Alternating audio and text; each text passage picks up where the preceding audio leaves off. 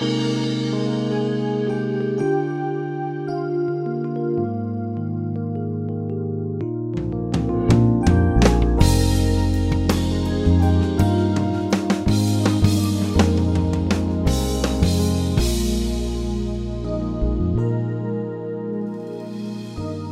to Peace by Believing with Jon Redmond, Associate Pastor of First Baptist Church in Pasadena, Texas. We all shed tears from time to time, either tears of joy or tears of sadness. Have you ever wondered if our tears have a purpose at all? Well, on today's program, Jon answers that question in his message, Tears. Open your Bibles today to John chapter 20. This morning we're studying a beautiful story about a lady named Mary, not the mother of Jesus, but Mary Magdalene. And she was a lady who earlier in her life had been demon-possessed. In fact, we read that she had 7 demons inside of her, and Jesus had cast all 7 of those demons out, and she had been saved, and she had become a follower of Jesus. She's called Mary Magdalene because she lived in a place called Magdala. It's up right by the Sea of Galilee in the most beautiful part of Israel, and that's where she had met Jesus. And as Jesus had traveled from Galilee down to Jerusalem for him to be crucified, Mary was one of the ladies who had traveled with him. And on this Sunday morning of the resurrection, Mary Magdalene had gone to the tomb of Jesus early in the morning because she wanted to be in that special place. And when she got there, she noticed something very, very interesting. And so in John chapter 20, look beginning with me in verse number 1. It says, "Now on the first day of the week, Mary Magdalene went to the tomb early while it was still dark, and saw that the stone had been taken away from the tomb. Then she ran and came to Simon Peter and to the other disciple whom Jesus loved, and said to them, 'They have taken away the Lord out of the tomb, and we do not know where they have laid him.' Peter therefore went out, and the other disciple, and were going to the tomb." And we read about that story, how Peter and John went to the tomb on Easter morning, and they found that the tomb was empty. And then after that, in verse 10, it says, "Then the disciples went away again to their own homes." Now, in verse 11, we read about Mary Magdalene again. She's back at the tomb, and it says, "But Mary stood outside by the tomb weeping. And as she wept, she stooped down, and she looked into the tomb. And she saw 2 angels in white sitting, one at the head and the other at the feet, where the body of Jesus had lain. Then they said to her, 'Woman, why are you weeping?' She said to them, 'Because they have taken away my Lord, and I do not know where they have laid him.' Now when she said this, she turned around and saw Jesus standing there, and did not know that it was Jesus. Jesus said to her, 'Woman, why are you weeping? Whom are you seeking?' She, supposing him to be the gardener, said to her, 'Sir, if you have carried him away, tell me where you have laid him, and I will take him away.'" And so here is Mary at the tomb because of her deep and her abiding love for Jesus. And in her mind, she is thinking that somebody has stolen his body. And so her heart is broken. She is sad, and she's got tears in her eyes. And then when Jesus appears, she thought Jesus was the gardener. Now it's interesting. If you study this passage of Scripture and you start studying, why would Mary not have clearly recognized Jesus? I mean, she had followed him for 3 years. She knew what Jesus looked like. And even though his resurrected body was different, he was recognizable to others. And so she should have been able to identify, this is Jesus. He's not a stranger. He's not a gardener. This is Jesus. Some theologians speculate that the reason she was not able to recognize Jesus is because she had been crying so much, she had been weeping so hard that her tears had blurred her vision. You know, tears are an interesting thing. I read a study or heard a study years ago how some scientists began studying the composition of human tears. And they divided human tears into 2 categories. One they called happy tears. You know, sometimes you can be watching a television show or a movie or maybe talking to some friends and something funny happens or somebody somebody says something that's really funny and you just laugh and you just about can't stop laughing and you can even begin to cry. These are happy tears. And then scientists studied what they called sad tears, tears that we shed during times of unusual sadness or grief. And they noticed that these two sets of tears were very different. They noticed that the happy tears were pure. There were no toxins, there were nothing impure at all about those happy tears. But they noticed when they began to study tears of sadness and tears of grief that in those tears were toxins. And they began to speculate, because it was Christian scientists who had done this study, and they began to speculate that God, when He created grieving tears, weeping tears, sad tears, He designed that through the shedding of tears during times of grief, that would be a way that we could release toxins, that we could release poisons from our body, and that through the shedding of those sad tears, we could find healing. And so, even sad tears serve a purpose. But also, and we know this to be true, tears can blur our vision. Sometime you might be driving down the road and a song comes on the radio and that song takes your mind back to another place or to another season in your life, and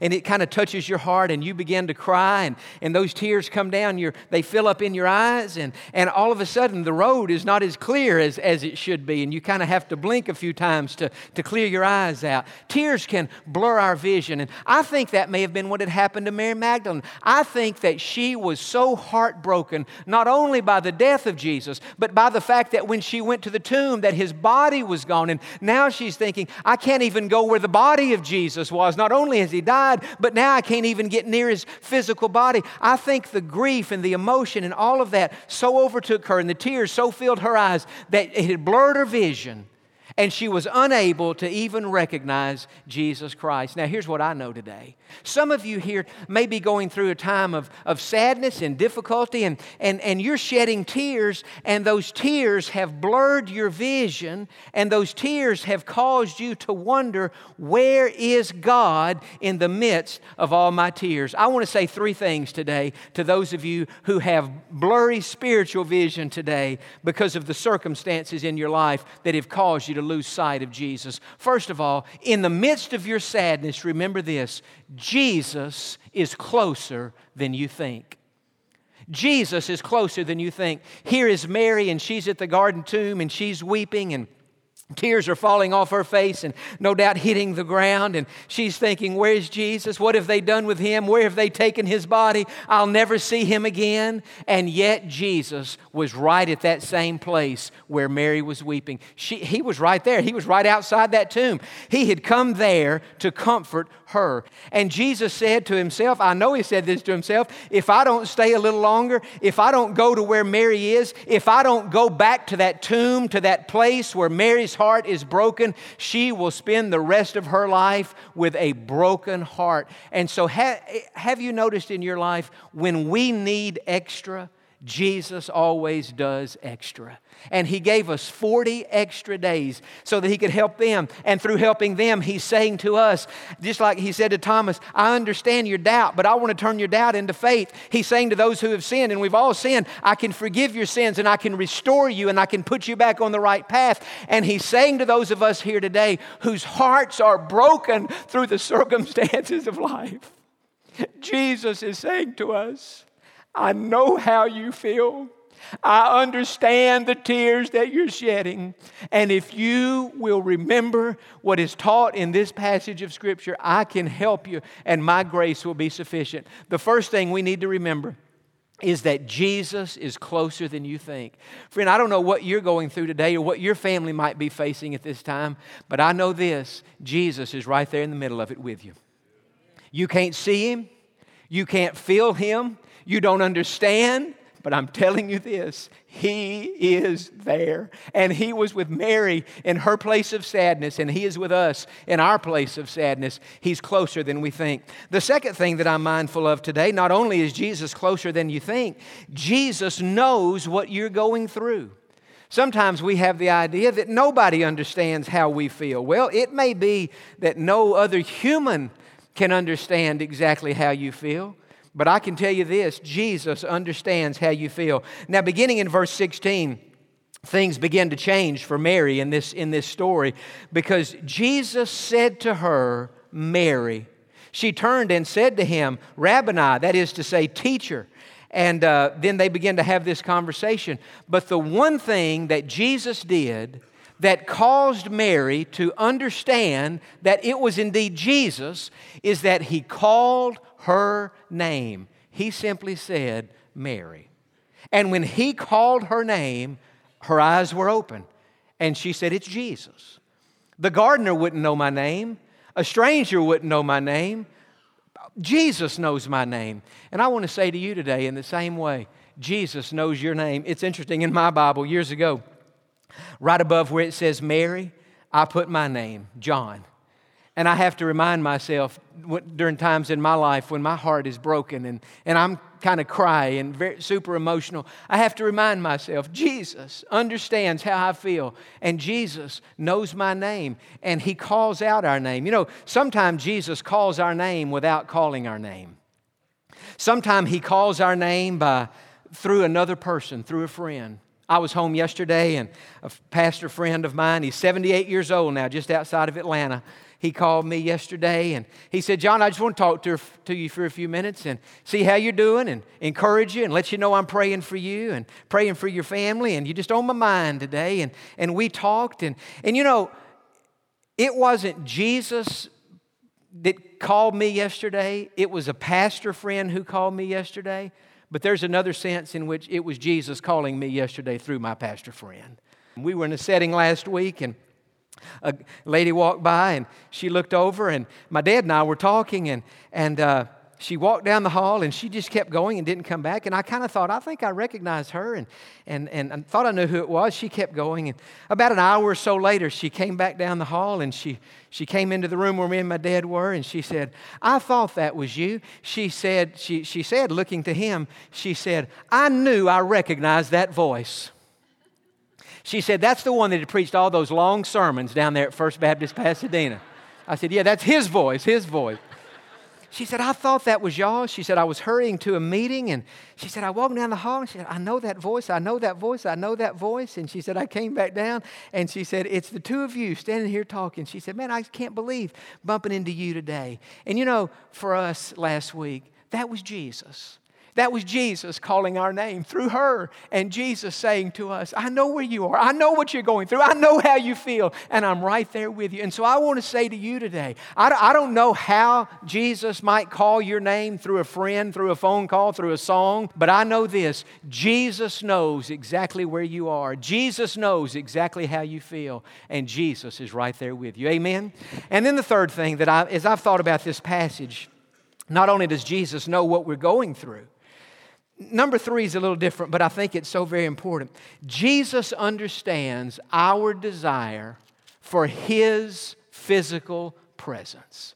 You know, I've often thought, and I know Jesus said that it's better that we have the Holy Spirit living in us than it would be to have Him in the flesh walking next to us. I believe that. I believe everything Jesus said. I love the Holy Spirit. And I know that the Holy Spirit is Jesus in another form, and He's living in me. But I have to tell you, there are times in my life when I would almost give anything to just see the presence of Jesus. I know He's with me, and I know He's in me, and He's with you, and He's in you, and I believe what He said. It's better to have Him like this than to have Him in the flesh, because if we had Him in the flesh, we couldn't all be with Him at the same time. And I understand all that. But sometimes I think to myself, if I just had Jesus in this house with me in the flesh, if I could just with my eyes see Him, if I could just go over and hug Him, if I could just have Jesus in His physical body with me. And I think Jesus understands that. We're human, and so we relate to humanity, and we're so appreciative of the Holy Spirit. We love the Holy Spirit, but sometimes we wish we had Jesus in the flesh as well as having the Holy Spirit. And Mary felt this way. Look in verse 17. Because as Jesus is calling her name and so on, Mary runs to Him, and Mary grabs Him like we would. And in verse 17, Jesus said to her, do not cling to me, For I have not yet ascended to my Father. But go to my brethren and say to them, I am ascending to my Father and to your Father, and to my God and to your God. Mary Magdalene came and told the disciples that she had seen the Lord, and that He had spoken these things to her. Put yourself in her shoes. When Jesus called her name and she recognized that it was Him, she ran to Him, and she undoubtedly fell down on the ground and she put her arms around His legs, and it's like Mary was saying to Jesus, Jesus, now that I know it is You, don't leave me again. Let's just freeze time. Have you ever had that feeling where you just wish you could stop time and freeze time and just say, it's always like this? Well, sometimes I think with Jesus, we wish it could be that way. We wish that we could have Jesus with us in the flesh, and that we could just say, Jesus, always be with me and never leave me. I need Your physical presence. And yet Jesus said to her, Jesus said, Mary, don't cling to me now. What He was saying is, Mary, I know you love me. I know you want to be in my presence. I'm touched by that. I'm honored by that. But Mary, I've got to go back to heaven. We can't. What was Jesus saying to Mary? Jesus was saying to Mary, Mary, we don't need and we can't permanently be together on earth, but one day we can forever be together in heaven. That's what Jesus was saying. And that was His promise to her. And so He said, don't cling to me. And yet, I kind of am like Mary. I think if I had been Mary, I think the only difference in me and Mary, if I'd been hugging Jesus and Jesus said, don't cling to me, I've got to go, I think I would have said, no, I'm going to keep clinging to You. And then Jesus would have said, I'm Jesus. You can't tell me no. You have to do what I say. I said, but Jesus, we've got it good. It's me and you. We're here together. He said, I know. It's good. We're here together. But it'll be better when we get up there together. And until we get up there together, you've got work down here to do. And He said, Mary, you go back and you tell my disciples about this conversation that we're having. And you tell my disciples that I'm alive. And you tell my disciples my body has not been stolen. I came out of that grave in my own power. And you tell those disciples I want to meet with them in the upper room because we have things yet to talk about. And so what was Jesus saying? Jesus was saying to Mary, in essence, Mary, I understand your desire to be in my physical presence, and I'm touched by that. But Jesus was also really saying to her, Mary, there's coming a day when you're going to have something greater than my physical presence. Now you have me with you, but when the Holy Spirit comes, you will have me in you, and having me in you is even better than having me right next to you like this. What was Jesus saying? Jesus was saying, as you go through life, there are times and seasons when we just can't see God. Not only we can never see God, not yet. We'll see Him in heaven one day. But Jesus was saying, there'll be times in life when you can't even see what God is doing, when you don't even understand what God has allowed. And Jesus was saying, what you have to do is trust me during those times. I've told this story before on a Wednesday night. I don't think I've ever told it on a Sunday morning, but I know I've told it on a Wednesday night when we were having our service in the chapel. You know, our chapel is I think it's the most beautiful room in our church. And there are 45 stained glass windows in that chapel. It's a chronological overview of the life of Christ. And here in a few weeks, at some point, I want to do an entire Wednesday night Bible study on all of those windows, all 48 windows. I figure if I'll spend about 5 minutes on each window, we can do that sermon in about 4.5 hours. No, I'll do just a few seconds on each one, but I think it would be interesting just to walk around. It starts with the Annunciation, when Gabriel told Mary she would be the mother of the Messiah, and then His birth all the way around to His death and His resurrection. And it's a beautiful, and then there are just 48 windows in total. Over the door when you go out the chapel, there's what we call the 23rd Psalm window.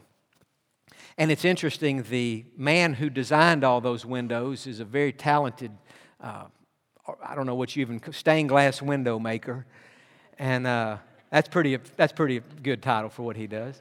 And I think he lives, Joe, in San Antonio. I think that's where we were able to come upon him. And he had done some work for Dallas Theological Seminary and done a lot of work for more liturgical churches that would be, tended to have more formal things like stained glass windows and things like that. And so when he would design those windows, he would send us an email and he would say, this is my rendering of this particular window.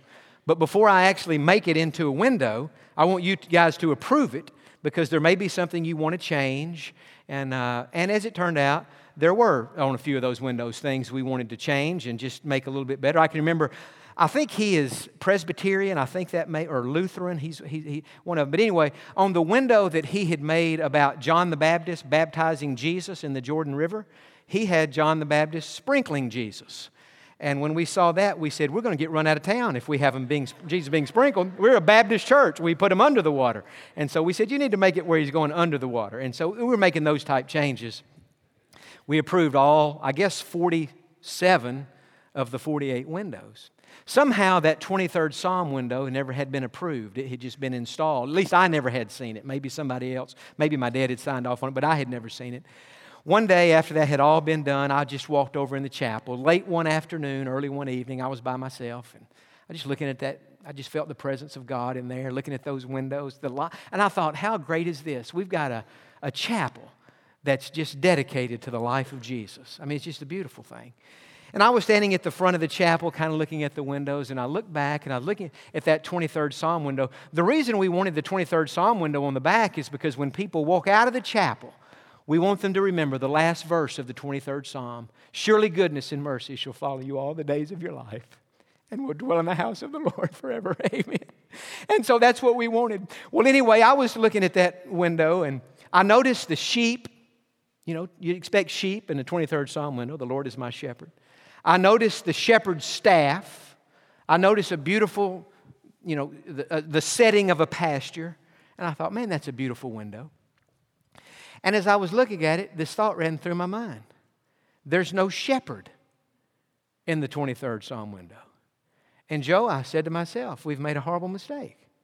You can't have a window of the 23rd Psalm without having the shepherd. The Lord is our shepherd, and the shepherd is not in that window.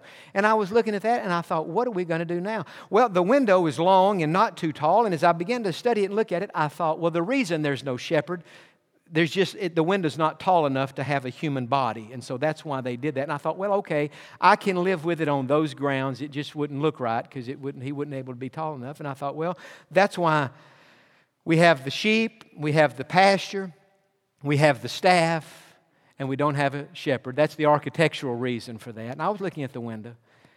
And in one of those, I wish I could say it happened more often to me. It doesn't happen often enough. It's a kind of a rare moment for me. God spoke to my heart while I was looking at that window. And God, not audibly, but I felt it in my heart. And I had the thought in my mind. It was like God said to me, John, that window is perfect as it is because it is a reminder to you and everybody else who will ever look at it that just because you can't see the shepherd, that doesn't mean that he's not there. We walk by faith and not by sight. And that's what Jesus was saying to Mary. He was saying, Mary, I understand your need for my physical presence.